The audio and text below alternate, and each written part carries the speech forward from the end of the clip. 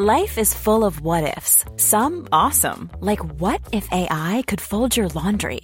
And some, well, less awesome, like what if you have unexpected medical costs? United Healthcare can help get you covered with Health Protector Guard fixed indemnity insurance plans. They supplement your primary plan to help you manage out-of-pocket costs. No deductibles, no enrollment periods, and especially no more what-ifs. Visit uh1.com to find the Health Protector Guard plan for you.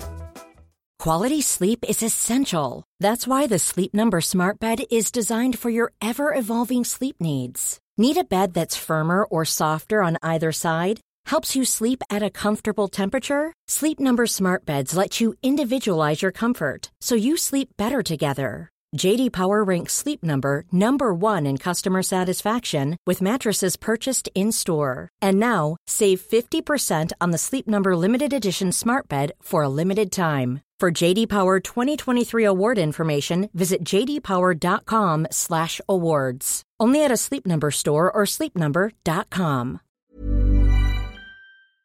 Hi, this is Billie Jean King. This is Marion Bartoli. I'm Mats Wilander. This is Mary Carrillo. This is Pam Schreiber. This is Yannick Noah, and you're listening to the Tennis Podcast.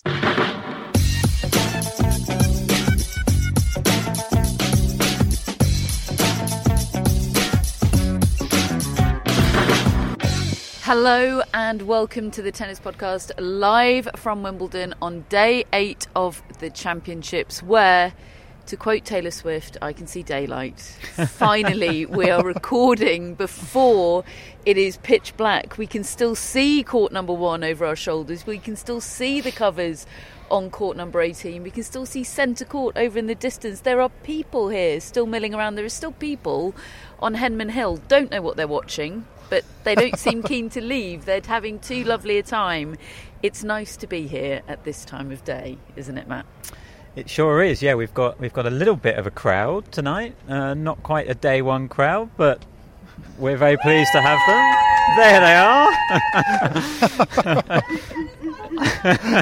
This is only possible when it's not 11 p.m. So we're very, very grateful.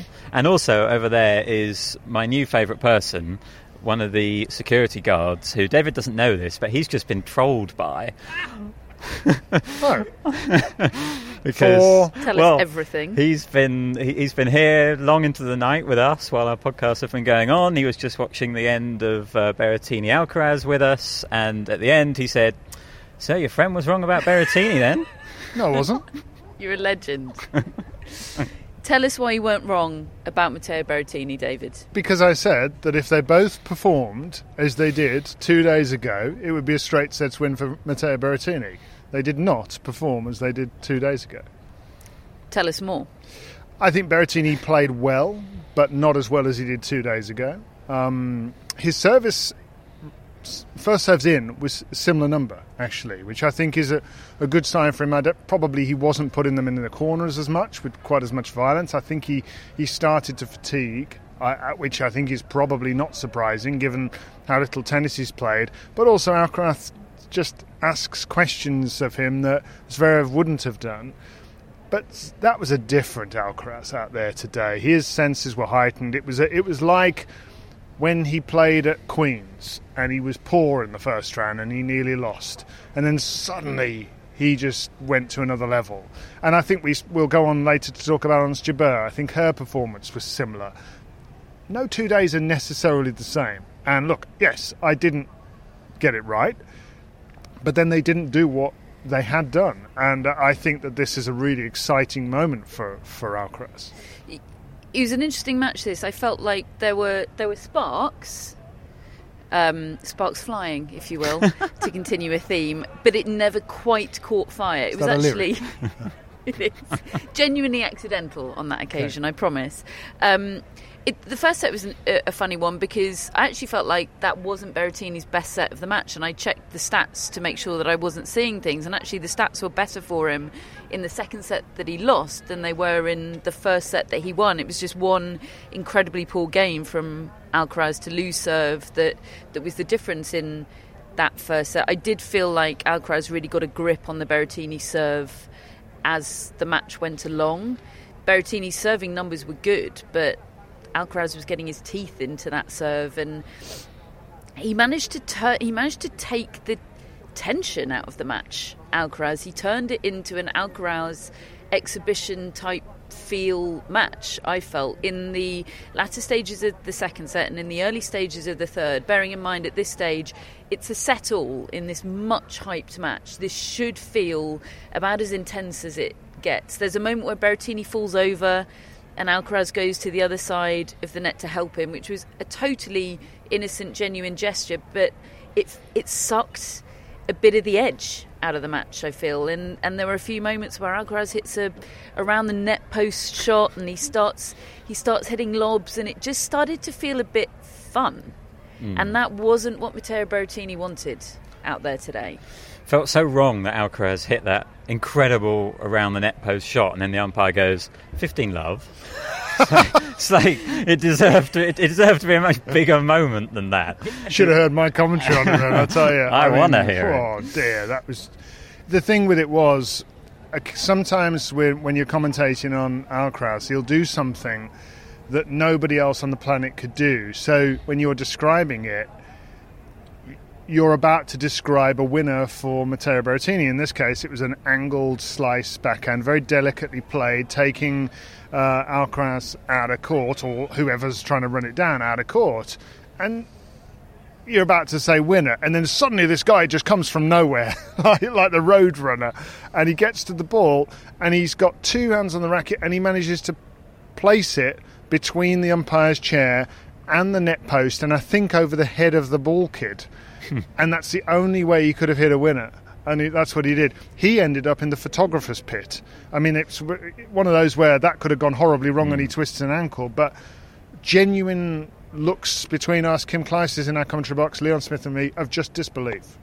Is that why he apologised rather than celebrating that winner? He didn't do his trademark finger in the air, look over to Juan Carlos Ferrero, did you see what I just did there? He kind of did a little apology. Maybe that was because of the photographer's box situation. I don't know. I mean, maybe he might have been acknowledging sort of congratulations from Berrettini, because there was a bit of that going on in the match. Berrettini walked off actually towards our commentary box, towards the back of the court after that, and he just shook his head as if to say, I mean, that's not normal. That's not real. How's he done that? And that's the only way you can accept that moment, I think, if you're him. So maybe that's what it was about. Just generally on the match, I agree that Berrettini didn't play at the level that he had done against Zverev the other day. I think maybe not having the matches in his legs caught up with him a little bit today. It's very hard to produce so many brilliant performances out of nowhere, and I think Alcaraz has been playing at this really high level for a really long time now. I just sort of trusted him to be able to find it a bit, but at the same time, Berrettini does not have a good record in slams against top players. He's never beaten a top 10 player in a slam. And it's quite big, that, isn't it? You know, he's been very good on grass over the last few years, absolutely. I really don't want to take that away from him, but I think generally he's won matches that I would probably expect him to win. He came up against Alcaraz today, whose skill level is just higher. You know, there's just so many moments, and I think I'm really enjoying Alcaraz on grass, because I said it the other day against Jarry, it's forcing him to use his shots to get himself out of a bit of trouble, whether it's a slice backhand that we don't really see him use on the clay, but he's got it, or whether it's where he's really rushed on the backhand side and he can flatten that out, or it's just his hand skills up at the net. He's got all of that, and I think there's a reason that Wimbledon, I think, has been such a closed shop in men's tennis for the past 20 years. It's been the big four. They're the best players. They have the highest skill level. And okay, you might, in the past, I think maybe when the grass was quicker, you could maybe serve someone off the court on grass. But now it really requires great hand skills and touch. And Alcaraz has got all of that. He might not quite yet have the fully natural movement on the grass, but I don't see a game that isn't built for grass. Like, it's working what he's doing. Yeah, he's got a good slice and he's coping well with slice. Matteo Berrettini, we interrupt. Rounds will be closing in around 15 minutes. Please make your way to the exit gates and take sure you take all your belongings with you. We hope you've enjoyed your day here at Wimbledon, and we wish you a pleasant and safe journey home. Thank you. Is it pre-recorded? Is that the same message every night? Or yes. Is there I thought there was a man in a room.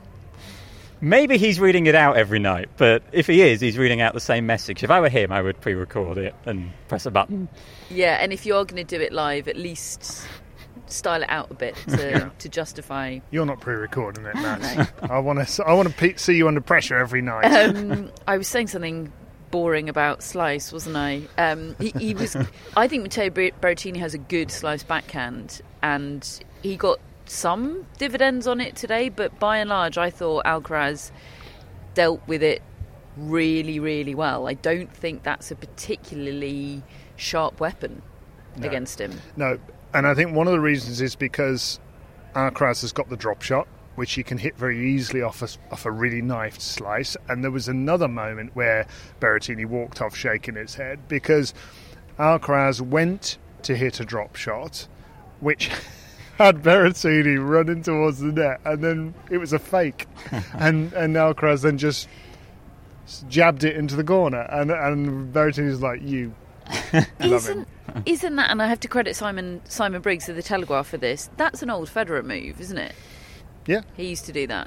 Yeah, just hold it to the last moment and then sort of, jab it, push it. It is like having your pants pulled down. Makes you look really silly. Yeah, it's like someone hitting a drop shot return on your big serve, in the words of Petra Kvitova, a bit embarrassing.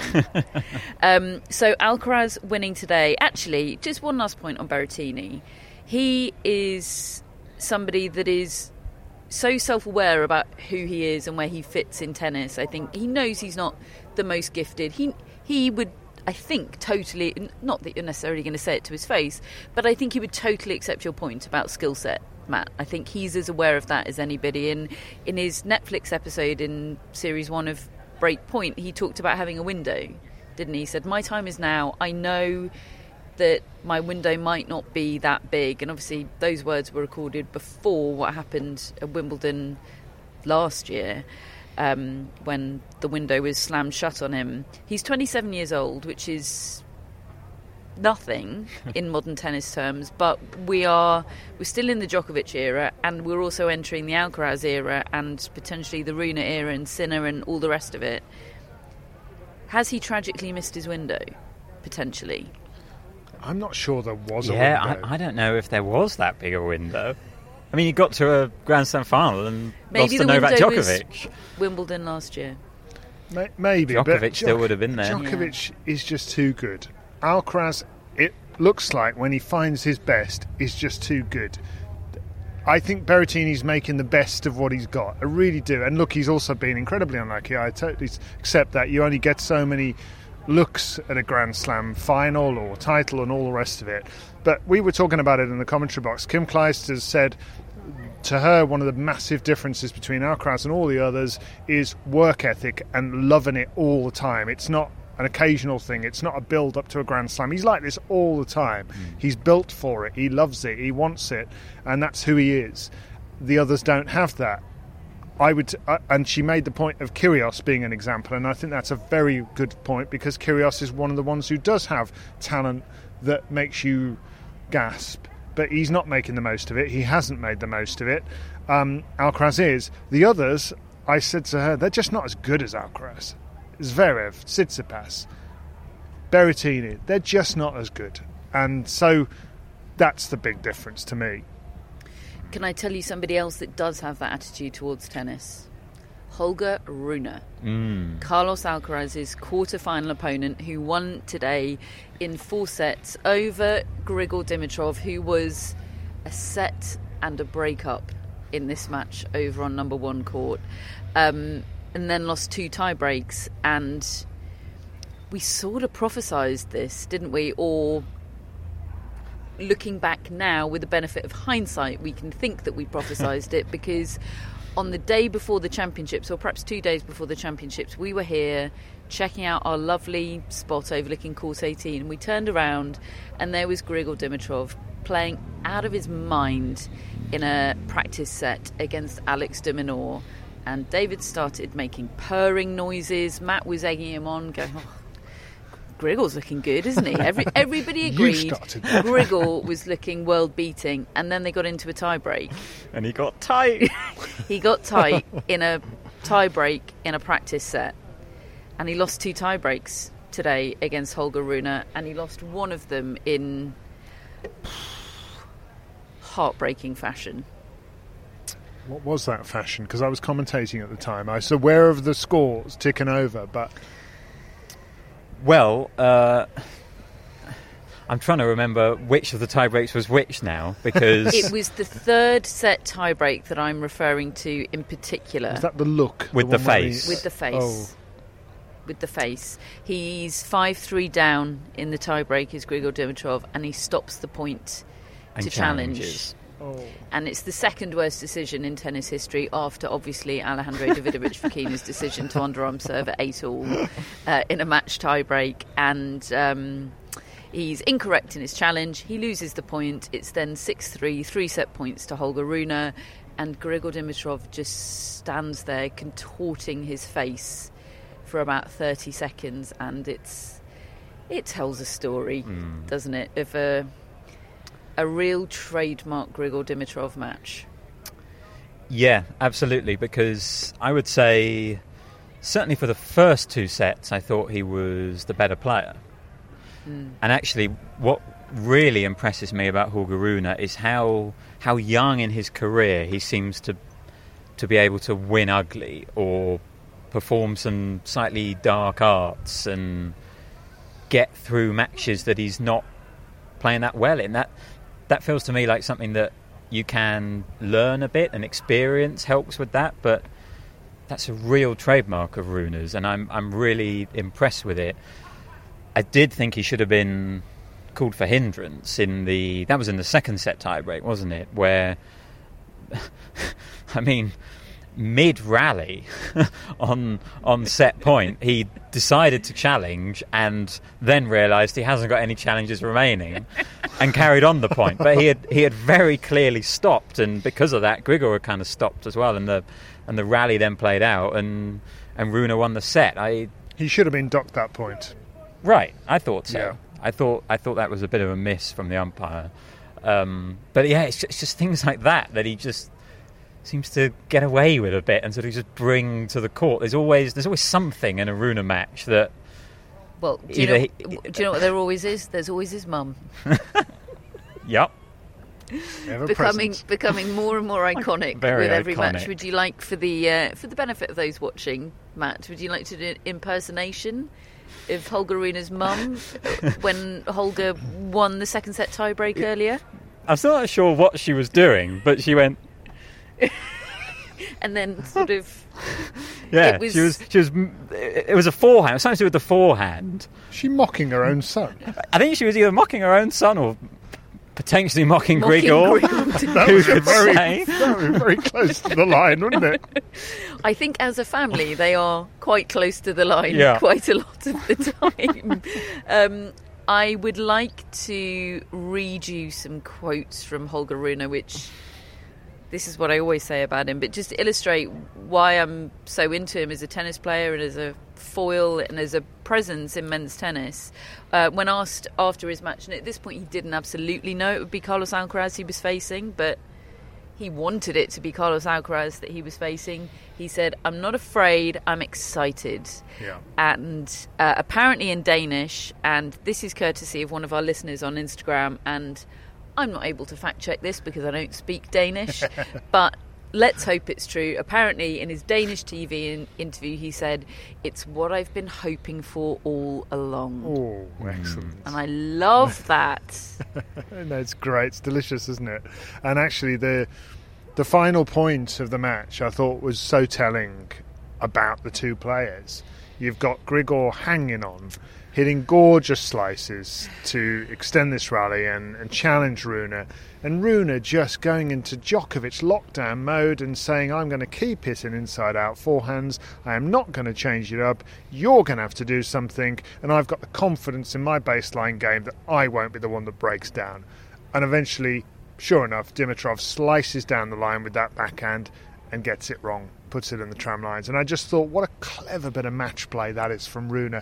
That's something that he has unique in this generation, I would say, because in that situation, Alcaraz is trying to take the racket out of your hand. He's trying to win the point on in his way, on his own terms. Rune was trying to do it in a Djokovician type of way, and to be doing that at his age, and it's not the first time. He's done it to Djokovic. Twice, and won on both occasions. Yeah.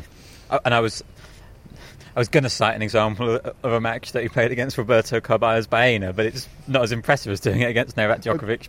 But it was earlier in the tournament here. I don't think he was actually playing that well on the day, and he was moonballing a lot and slowing the play down. And he said, "Well, I realised that he wants my pace, so I just gave him nothing." It's great. And he really has got those smarts on court and that ability to adjust his game depending on the situation. And in the latest instalment of Catherine Tries to Make Rivalries Happen, let's talk about Alcaraz and Rune, because if you look up their head-to-head on the ATP website, it will tell you that they've played twice.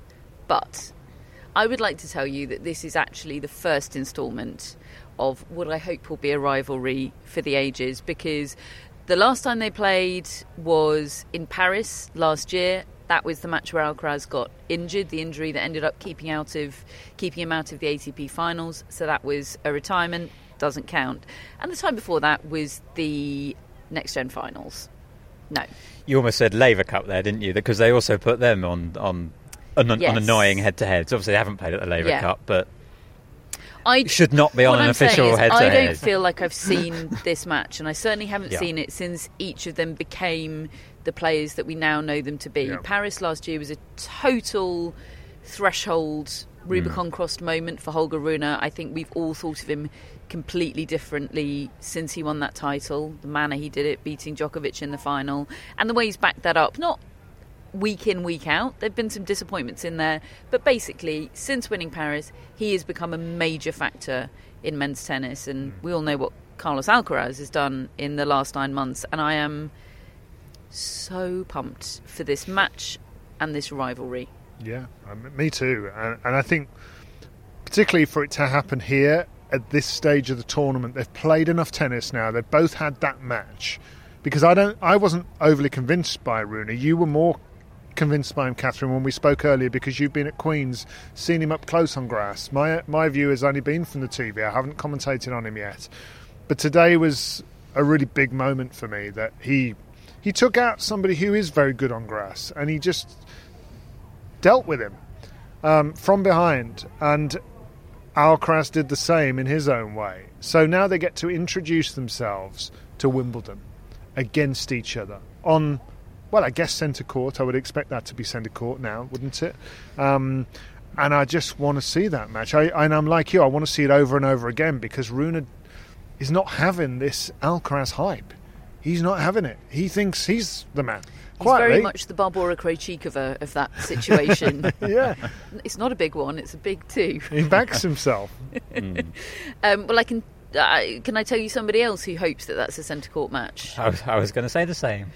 Daniil Medvedev, who will also be playing his quarter-final on Wednesday. He wants to play on court number 1 because he keeps winning on court number 1.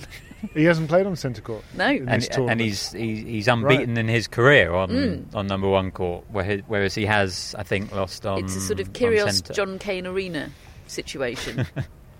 I mean, not a whole lot to say about his win today over Yuri Lehechka via retirement. I mean, Medvedev it wasn't much of a match. I think even more one-sided than the scoreline would suggest. 6-4 first set, but it didn't feel like a 6-4 first set. Lehechka he got blisters, I think, from the Tommy Paul match that was 4 hours long previous round, which I always sympathise with. It must be horrible trying to run around the way they have to when you're running on blisters like that.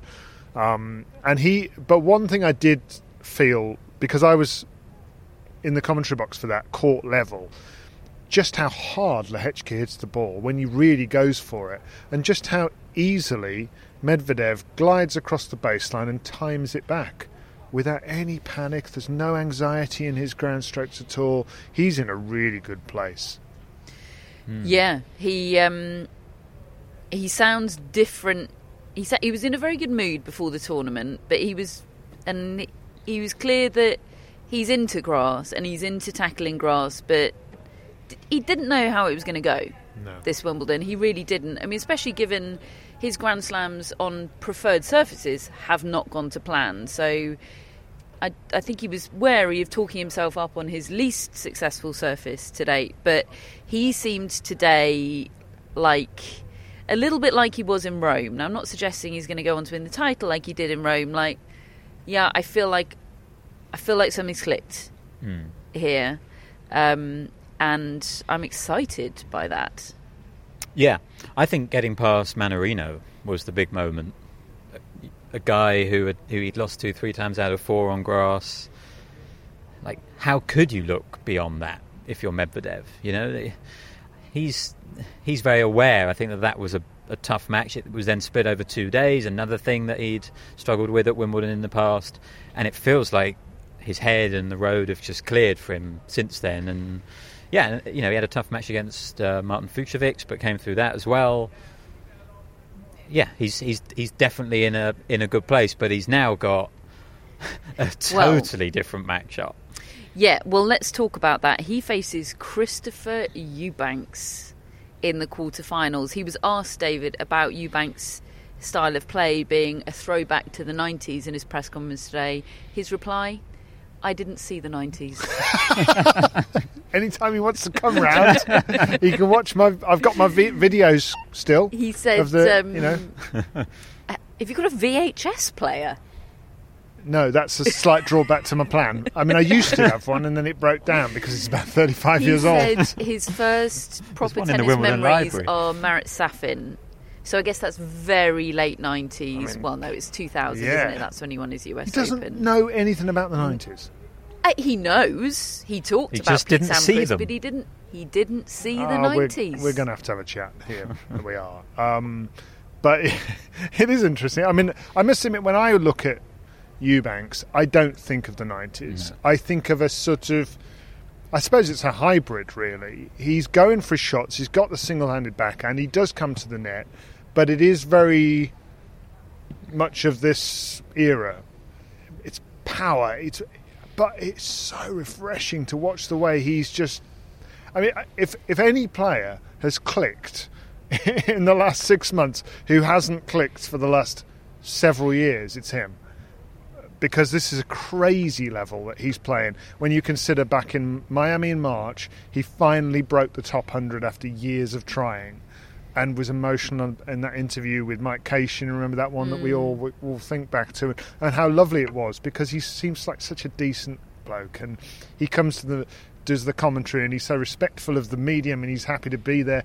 And now he's just realised, I can do this at the very highest level, and it's just great to watch.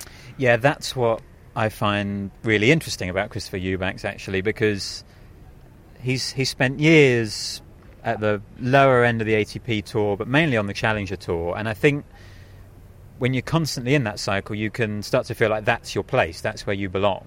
Yeah. But what's actually happened is, now that he's got that big jump from Miami, and he's now won a title in Mallorca, and he's now fully established as an ATP Tour player, it actually feels like he's got a game and a personality that really belongs here.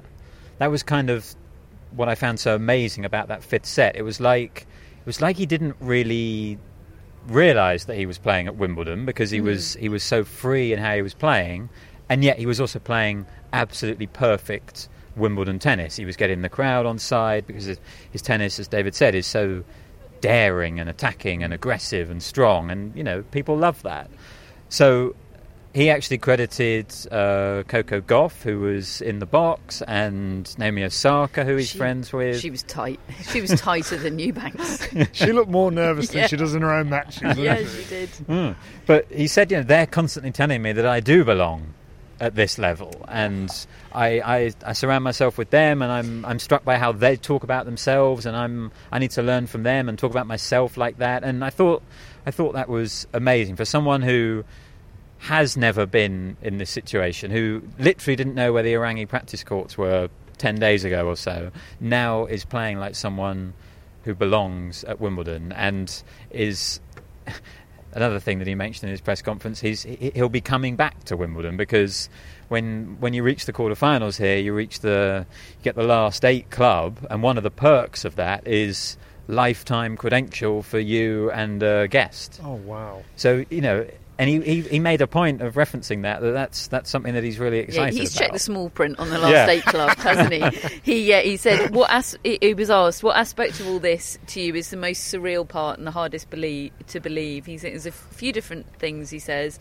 Everything from realising that I have 2 credentials at Wimbledon for the rest of my life, to checking my phone and seeing my name as an ESPN alert, to realising how much I disliked grass at the beginning of this grass court season, to now look at where I am. There's so many different ways I could go about it. I just think the entire experience altogether has been a whirlwind. It's something that you dream about, but I think for me, I didn't really know if that dream would actually come true. I'm sitting here in it now, so it's pretty cool. Truly heartwarming. To think a month ago, he's messaging Kim Clijsters about how he doesn't know how to play on grass. A month ago. And she's encouraging him and telling her what worked for her, and she was in our commentary box today, and she was saying, no, I had nothing to do with this. But I mean, clearly she struck a chord, and they've got a bit of a kind of connection themselves, and he's taken that on and won this tournament in Mallorca. It was Mallorca, wasn't it? And now here, but suddenly he feels like he belongs. But it's a freshness. You talk. We used to go. If you go way back, players that were ranked outside the top 100, who you used to think, yeah, but you stick them on a big stage and they come alive. But how'd you get them on the big stage? Is it wild cards? Do you need one big result? And that's what Eubanks has got now. He is now entered into every big tournament in the world because of his ranking, and we can see that he's got the game, he's got the presence, and honestly, he looks like he just is going to carry on playing freely. And it's incredibly useful for us that he's a commentator as well, because he does great post-match analysis. It's like, what happened in this match? Oh, just ask Christopher Eubanks, and he literally will tell you very accurately. and I think the point he made was really interesting about how he didn't feel like he played all that well today compared to some of his other matches. Certainly his serve, he was way down on the ace count compared to the rest of his matches, but he played well when he needed to. And that pretty much is the one thing you have to do in tennis. Particularly in 5-set tennis, for somebody that has played so few Grand Slam tournaments, and he's not been... I mean, this is his Wimbledon main draw debut. He has this incredible understanding of the rhythms of 5-set tennis. He said, I know that I'm not going to play well for 5 sets, and I don't need to. That's fine. So long as I find it at the right peaks. And he managed the match better than Tsitsipas today. Yeah, which was surprising, considering Tsitsipas is the one with the greater experience. And in that 5th set, Eubanks broke straight away with a chip return, and then Tsitsipas hit his forehand into Eubanks' backhand, and Eubanks smacked a gorgeous backhand down the line winner. It was chef's kiss. Tsitsipas then gets the break back, and I'm thinking, okay, yeah, here we go. This is the top player weathering the storm, getting back in the match. Eubanks then broke serve in the very next game, and he did it with the exact same combination that he'd broken with to begin with, a chip return and a massive backhand winner down the line. He had this look in his eye, like, yeah, sure, I can keep doing this. I am made for this stage. And the thing about that shot is that he didn't go for it that much. No, he was but when he needed to, selective about going for the really flashy stuff, and by and large, it came off when he did go for it, and he's so much fun. I do expect it to be a very different match against Medvedev. I was there, I watched that match that they played in the Miami quarterfinals in person, obviously, well, to quote Medvedev, different tournament, to quote Eubanks, sorry, different tournament, different conditions, different everything, but Medvedev returned the Eubanks serve really well, that incredibly deep return position that Medvedev adopts, and you think is he really going to keep doing that, even on grass? Yes, he is. He does. He almost hit the line judge a couple of times and caught unreal, one today. I was scared. It works for him, and it worked for him against Eubanks in Miami, and he also passes really well. Medvedev, better than Tsitsipas off both wings. I don't know how he passes so well on that forehand. It doesn't look like it's going to work. I don't know how he does anything on that forehand. How can he get the ball up and down in an angle? It feels like it should just go up, doesn't it? Doesn't make any sense to me, but he does pass really well on both wings, and I think that could be tough for Eubanks. But I love the concept of the matchup if it can be competitive. Yeah, and I think a big thing for Eubanks, again, this was very much his analysis, not mine, but he spoke about what a good job he feels like he's done of just focusing on the next match, and compartmentalising was the word he used, in terms of, yes, it's been a life-changing run of form that he's on, and he's getting a lot of attention, but he's done a great job of just focusing on the match. I think that's going to be harder than ever to do. His press conference was like 4 or 5 pages long on the transcript. There's an awful lot of attention on him now. He as he said, he's an ESPN notification. Like, how does that not affect you in some way? If he can go onto court completely unaffected by all that and bring his game, I think it's going to be really, really fun. But I wouldn't be totally surprised if there's a little dip, just because of how new it is to him. And Medvedev is used to playing these big matches. Can I just ask, where does this leave Stefanos Tsitsipas? I mean, he's had this great win over Andy Murray, and he has made some progress. But was he 2 sets to 1 up today? Yeah, and he hasn't beaten a guy who's ranked way below him. I mean, look, my view is, I'm curious to see what you think. He just plays all these tournaments, and I just despair every time I see one of these tournaments with a Stefanos Tsitsipas has agreed to play so-and-so tournament in 3 weeks' time, and I'm thinking, but it's Wimbledon. It's Wimbledon. Peak for this. What are you peaking for? I'm torn, because I didn't really expect him to reach the 4th round. And he played so well against Andy Murray. I really was impressed by how he played across both days of that match. So in some ways, I'm in a sort of better place with Tsitsipas than I was ahead of this tournament. But I still, overall, don't think he's in a good place in his career. He's fading as a factor, and that's partly because of other people coming into Technicolor, but it's also because of him standing still. I think that partnership with Mark Philippoussis could have borne fruit if he could have made it work, and he was unable to make the very difficult, and they are difficult, but he wasn't able to make the difficult decisions required to make that work and to take steps forward in his career. He's a blooming good tennis player, but his stated ambition is to win Grand Slams and be number 1 in the world, and that isn't going to happen on his current trajectory, I don't think. He still is capable of it, but something has to change. He's not improving, is he? No. Hard agree, yeah. I mean, the thing is, there's a real pattern as well in Tsitsipas's career, which is first half of the season tends to be so much better than the second half of the season. He's, in terms of the slams as well, he's way better in Australia and Paris than he is at Wimbledon and New York. And yes, I agree. I thought he was brilliant against Andy Murray. He was hitting his forehand so well, and he needs to get back to doing that all the time, because that's a world-class shot, and it hasn't been for a few months.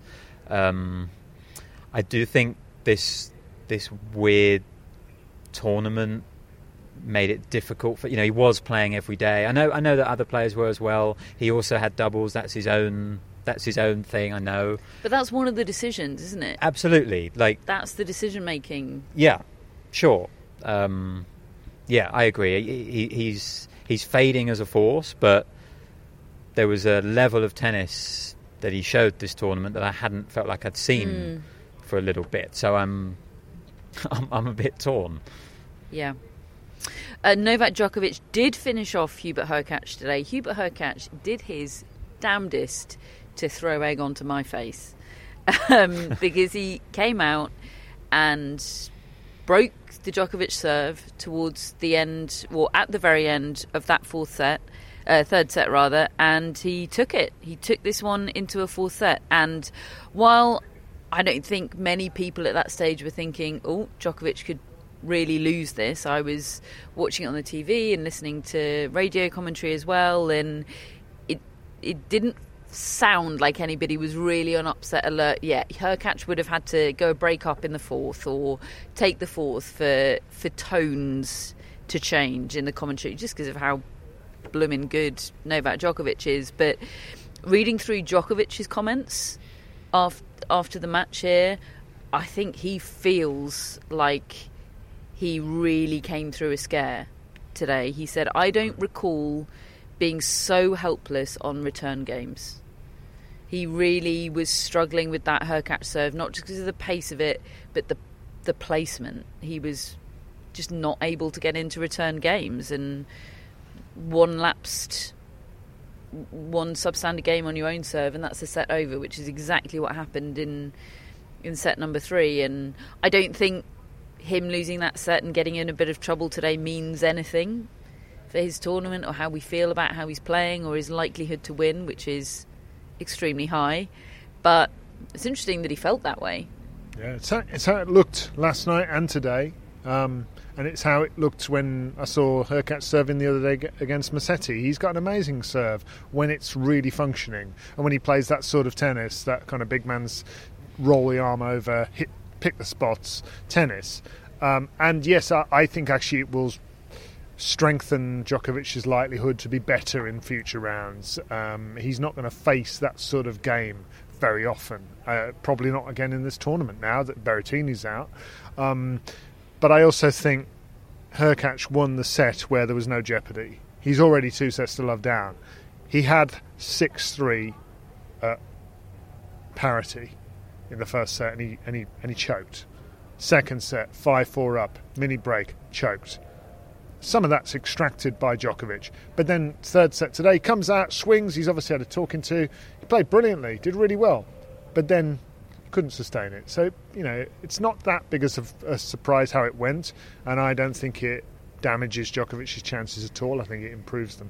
He was asked in the press conference after the match about the fact that his match failed to finish last night and it had to come back today, and what we were talking about, and lots of people have been talking about the scheduling, the 1:30 start on centre court, and he supports the centre court start time being brought forward. Now, Sally Bolton, the chief executive of the All England Club, that's the right job title, isn't Correct. it?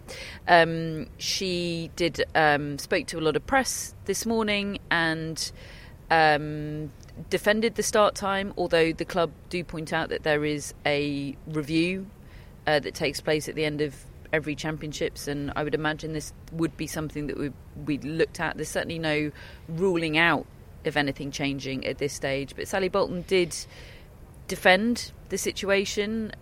She was asked about the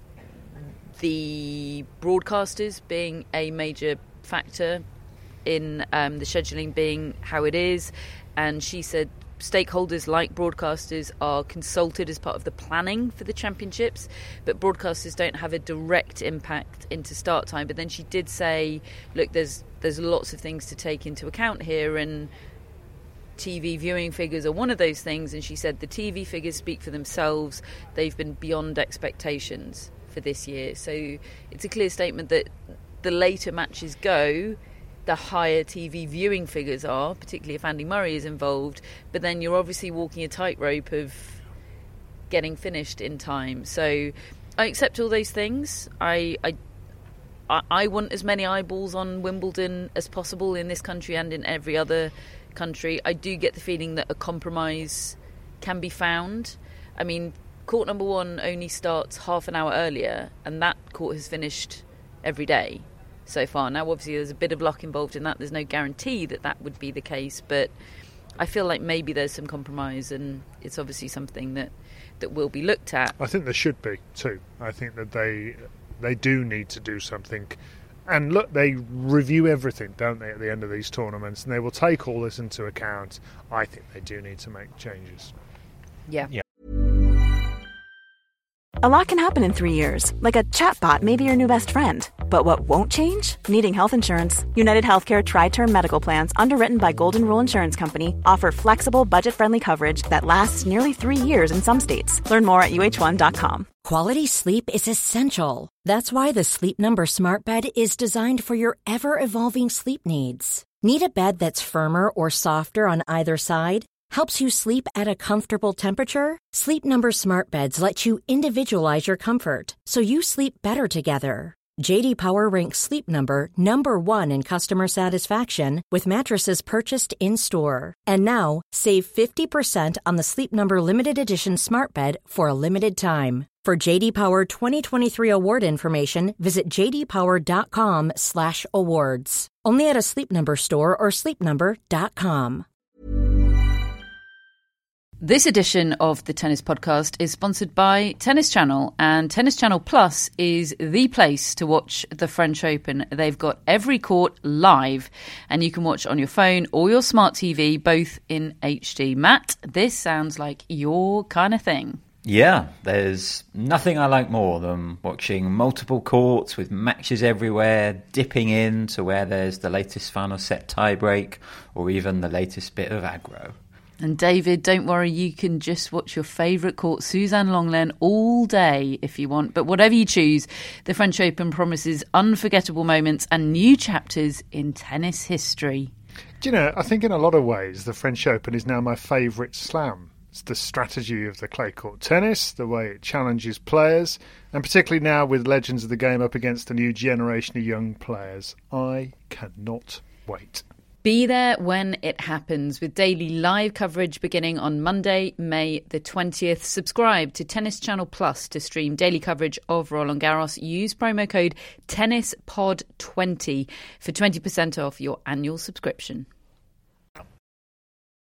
Moving on to the women's matches today, and just as a segue into the women's, an update this evening from the WTA, a statement on post-match handshakes. This obviously prompted by what happened to Victoria Azarenka being booed off court yesterday for not putting Elina Svitolina in the position of having to proactively not shake her hand following their fourth round match. The WTA have said, following the unfortunate circumstances and misunderstanding in yesterday's match at Wimbledon, along with other matches the past several weeks, the WTA would like to provide clarity around post-match handshakes. Due to the ongoing reprehensible war, the WTA respects the position of the Ukrainian athletes in foregoing the tradition of shaking opponents' hands from Russia and Belarus at the end of the match, and this is a personal decision. We have some of the best fans in the world and are grateful for their passion and dedication, and we thank them for their understanding and respect for the athletes. That is the sort of statement that Elina Svitolina was calling for after the match yesterday, and I'm really pleased that they have done that so clearly. I'm pleased too. I wonder how much impact that is going to have on crowds in tennis stadia here, and wonder whether there needs to be some way of communicating to the crowd what is going to happen in this match. Now, I don't have the answer necessarily as to how you do that, but I wonder whether it may be at the start of a match, if you do have a full crowd, maybe there is somebody who could be making an announcement to let them know. I don't know whether that's too awkward, and maybe that gets booed itself. I don't know.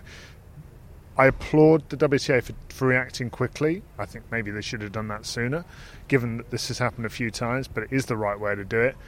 I'm just not convinced that is going to be the solution to actually stopping it. It's one of those things, I kind of need to see it to know how weird it would be, an umpire making an announcement that there will be no handshake. It could be absolutely the right thing to do, or it could feel really jarring and I don't know, but I share your sentiments, David. So the WTA matches today mean that all four of the top four, brilliantly phrased, Catherine, well done, all of the top four women's seeds are through to the quarters for the first time since 2009. And there are now only two women left in the draw of the last eight that haven't reached a Grand Slam final. They are Jessica Pegula and Elina Svitolina. we have a replay of last year's final set up between Elena Rybakina and Ons Jabeur. Now, in terms of Elena Rybakina's match, not much to say other than get well soon. Beatrice Haddad-Maia, really, really tough scenes for her, having to retire from that match, trailing in the opening set. It was clear immediately that she wasn't going to be able to continue in any competitive way, so good luck to her. Ons Jabeur, I mean, quite frankly, Ons Jabeur's match over Petra Kvitova didn't last much longer, and nobody retired in it. What? I mean, I was firing out messages saying, "Is Petra Kvitova okay? What is happening?" It was a very weird tennis match, considering that Petra Kvitova came into this match with a really good head-to-head record against Ons Jabeur. For her to lose love and 3, I think it was, wasn't it? And it, she was 6-love 4-1 down before a little rally at the end. Something had to have gone dramatically wrong, and it did. And I was wondering whether she was okay as well. She was absolutely adamant in her press conference that she was fine physically. She mentioned the wind as a factor. She did mention the windy. And not a fan of the windy. But yeah, I do wonder how much the windy was a factor. She does love indoors, doesn't she?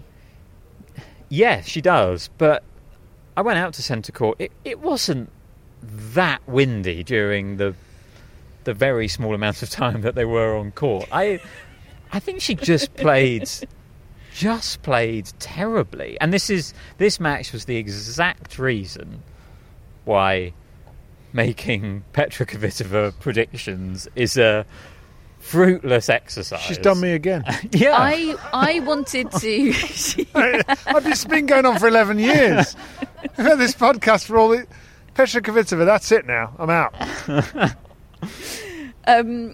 I wanted to go for Petra Kvitova in the newsletter predictions for today, thinking that would earn me lots and lots of sweet, sweet points. And you said, oh, that's only 17 points, because she was the favourite ahead of that match, because she had such a good head-to-head against Ons Jabeur. A bit like the Azarenka-Svitolina thing. Yet more proof that head-to-heads mean nothing. What are we supposed to base our predictions on? If not past data, we're just left flapping in the wind here. So she's in incredible form. She's got this great head-to-head, suggesting the matchup is good. And she looked so uncomfortable out there, David. There were so many ungainly runs to the net to chase down drop shots. She looked she looked like David Law out there, just sort of... like a... I was going to say giraffe, and that's so harsh. I mean... Do you know what I mean? I can just take it. Sloane Stephens called Christopher Eubanks a giraffe, and look at where he is. And look, I'm rather less athletic than he is. I just wonder... Look, I didn't see much of this match because I was covering Daniil Medvedev's match, and I was covering Alcaraz against Berrettini. But when I first clapped eyes on this match, it was 4-love Jabeur, game point for her, break point for her, and she hit a drop shot return winner, the most perfect drop shot return winner you've ever seen, and I immediately just capitalised that in the WhatsApp group. So my assumption was Ons Jabeur's playing out of her mind, and Petra Kvitova, whilst she has the ball on her racket and the match in her hands most of the time, what if you don't have the ball where you want it in order to connect? Because the opponent's a magician. So is that not a factor? There were isolated moments of brilliance from Ons Jabeur, of course. That one being... One of which I saw. That one being one of them. She's got such a lovely, flat, compact backhand that sort of paid dividends at times, but... I honestly found it really hard to know how well Ons Jabeur was playing today, because she didn't really have to play. It was very weird. But she looked like she was having fun out there, which was her stated intention at the start of the tournament, and you love to see it for Ons Jabeur. So we will have Jabeur against Rybakina. Oh, yes, please. Yes, please. And I think there's a question mark over whether Rybakina goes into that undercooked.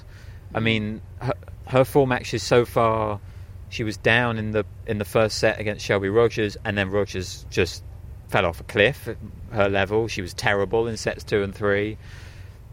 She beat Elise Cornet, which was a real battle in the second set, and Cornet was giving as good as she's got, and had Rybakina in a bit of a tangle in that match, but then got injured. So we didn't really see Rybakina have to get over the line against a player playing well in that match because she was injured.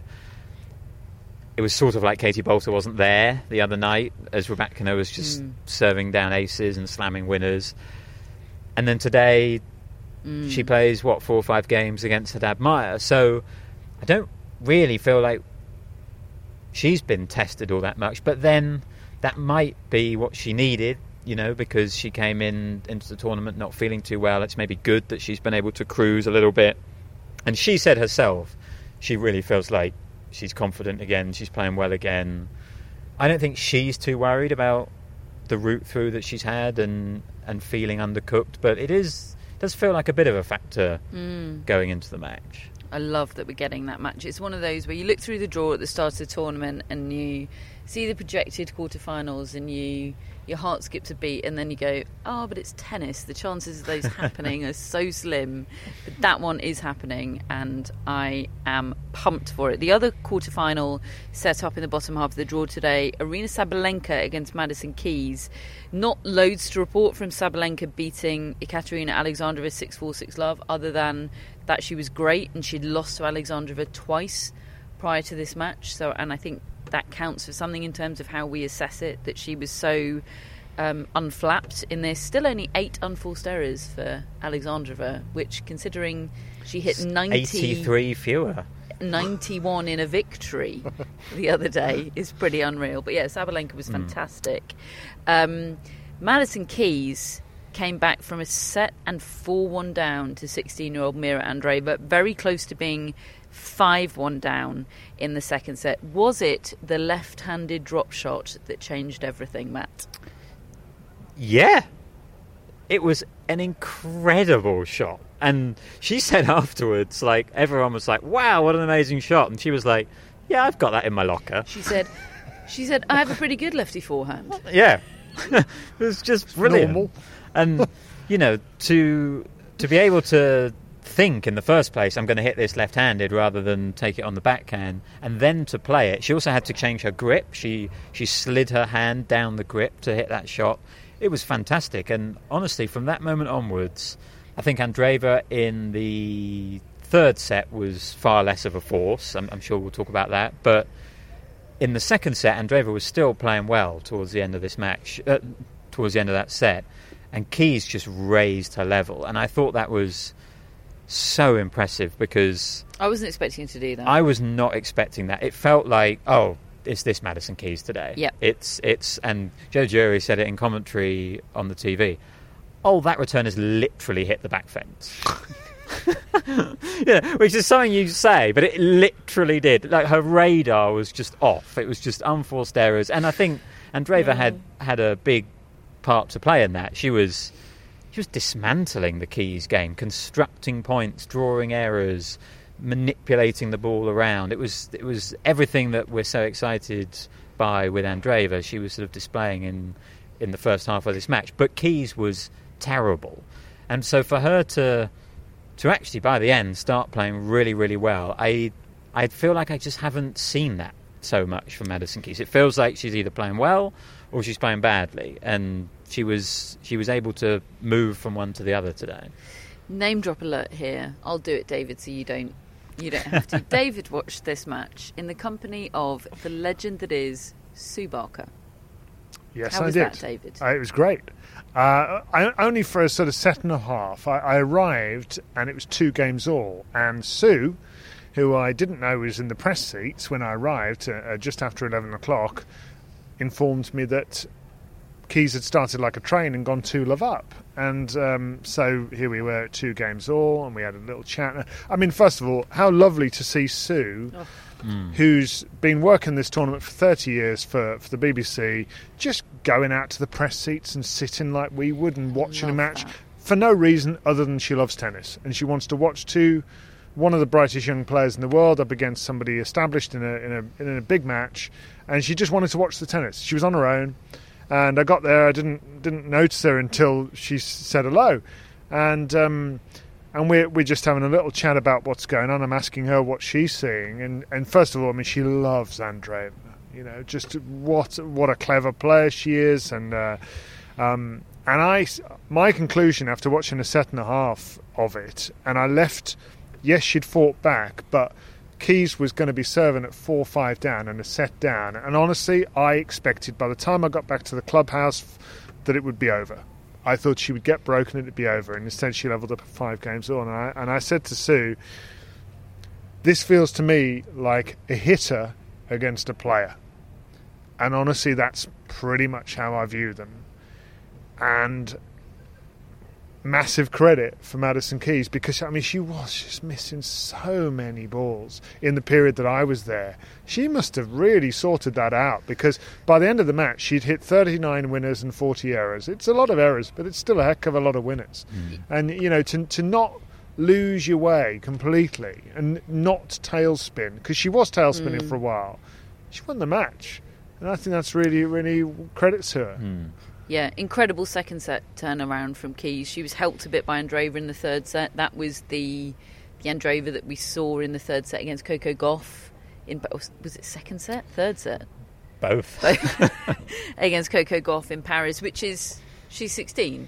It's fine. Yeah. It's almost a bit reassuring. Yeah. That she's human at 16. And actually, I think a lot of the time she's remarkably composed and poised. That's one of the real traits that she does seem to have. And you know, I mentioned it the other day, she against Potapova, she was able to really not get down on herself and not get a bit petulant when things started going against her. I think she had realised that what happened against Coco Gauff wasn't conducive to her playing her best tennis, and she said literally she'd spoken to herself. She said before she goes to sleep at night she literally talks to herself and gives herself kind of advice, and she said that was the big advice she gave herself post French Open. We saw a lot, you know, it was more similar to that today. She was getting down on herself. The match ended in a pretty controversial fashion where after losing the second set, Andreeva sort of threw her racket down towards her bag, and she quite rightly got a warning for that.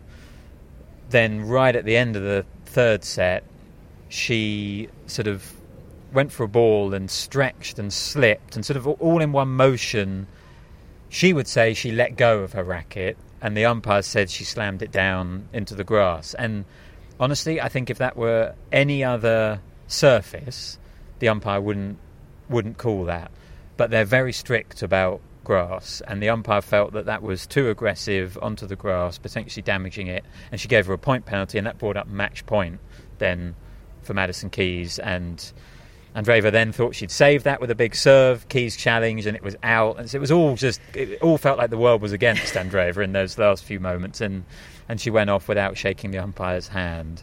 But generally, it's been an incredible tournament for Andreeva, coming through qualifying, winning some matches here. So excited to see her progress over the next few years. There was something quite powerful about seeing her play Madison Keys, you know, who herself was on the tour, aged I think 14 or 15, and had so much promise. And I was reminded of a piece I actually read just a couple of days ago by Kevin van Valkenburg of No Laying Up, talking about Michelle Wie, who's just retired in golf. And she was this incredible child prodigy who just broke through sort of age 12, was sort of on the LPGA Tour. And he said, not every wave crashes when it reaches the end of its journey. Some of the most fascinating ones crest early and end peacefully. Because Michelle Wie felt like a wave crashing into the sport, like she was going to do to women's golf what Tiger Woods did to men's golf. But, you know, she had a good career, but she didn't do what people felt like she would. And you could probably say the same about Madison Keys. You know, people were predicting her to be world number one. They were predicting her to win majors. She's had a good career, very good career. And it's, you just wonder whether Andreeva's going to be a wave that crashes or one that crests early, which is kind of what she's doing now. So I thought it was interesting, the match-up there in terms of what could be ahead for Andreeva. Incredible turn of phrase. Keys has beaten Sabalenka on grass before in Berlin 2021. And Sabalenka was in good form then. That was when she went on to reach the semi-finals here. So, look, we'll have more time to preview that match tomorrow, but makes it interesting. Yeah. I still think Sabalenka will win. 2023 Sabalenka. Yeah, agreed. The order of play tomorrow reads thus. On centre court, we have Świątek against Svitolina, the first of the women's quarterfinals. Then we have the first of the men's on centre court, that is Andrei Rublev against Novak Djokovic. On number one court, it's Jessica Pegula against Marketa Vondrousova, followed by Yannick Sinner against Roman Safiullin. And then there is some women's invitational doubles. Kim Clijsters and Martina Hingis against Francesca Schiavone and Roberta Vinci. Oh. Would watch. Yeah, on number two court tomorrow, there's the Bryan brothers against Sebastian Grosjean and Radek Stepanek. I still think that's unfair that the Bryan brothers get to play together. All these random pairings. You think they should be split up? Well, they have a bit of an advantage, don't they? Do they? Grosjean and Stepanek. Do the Woodies play together in Legends doubles? No. Oh, well then, yeah, split the Bryans up. Motion to split the Bryans up. I suppose one of them has got a metal hip. Look, apparently that's no impediment to success. Well, relative success. The invitational doubles, the Legends doubles, is scattered amongst main draw doubles, and actually some of the Legends doubles names are so recent that it takes a few beats to figure out what's Legends and what's not. One of them's Caroline Wozniacki, who's having a returns of this tour. Mean, Jamie Murray is a similar age to the Bryan brothers. Yeah. Bit younger, but similar. Radek Stepanek. Anyway, that's all happening tomorrow. We'll be back with another podcast tomorrow, of course. We'll be back every day. We have 6 more of these, and we have 2 live YouTube shows to preview the men's final and the women's final this coming weekend, Saturday and Sunday. So mark your calendars for those. We have our Wimbledon mascot, Erin. Hello, Erin. We have our mascots, Maisie, Xenia and Darwin. Success rates today, folks? Yes, Madison Keys. No Grigor Dimitrov. Yeah. No Stefanos Tsitsipas. Billie Jean is sponsored by Billie Jean King and Alana Kloss. We have our top folks and executive producers Jamie, Hannah and Drew. And Matt, we have shout-outs. We have Ryan Carlo, who is from London, Ontario, Canada. Hello, Ryan. Right, Ryan. Our sister, London. If that's a thing. Like Ryan Harrison. Ryan Harrison. Ryan Peniston. Oh, yes. Very good. Thank you, Ryan. Yeah, cheers, Ryan. We've also got Cynthia Smith. And very handily, we had a message from Mary Carrillo when we were floundering around for Cynthia the other day. This is our second Cynthia of the tournament. Absolutely.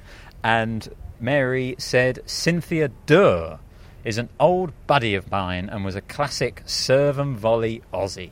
Oh, Mary to the rescue, as usual. As always. Thank you, Cynthia. Yes, Cynthia and her husband love their In the Mix T-shirts. Oh, go on, Cynthia. Thanks, Cynthia.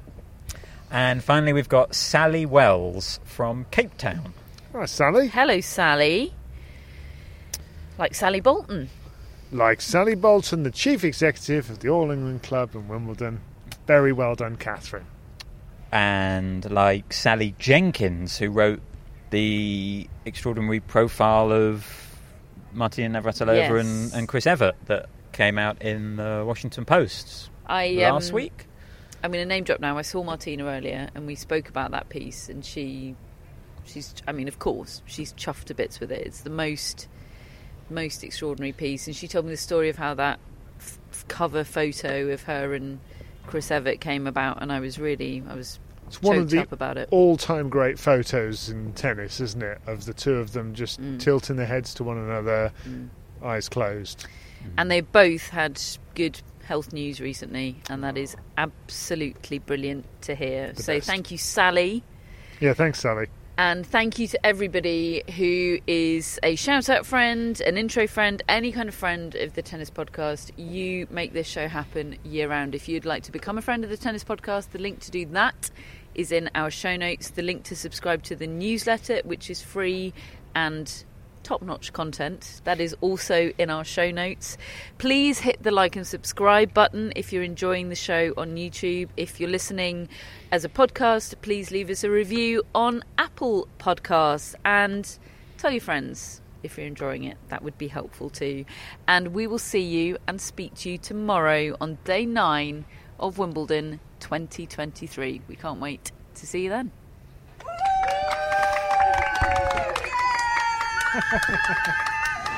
Bless you. Oh, so nice.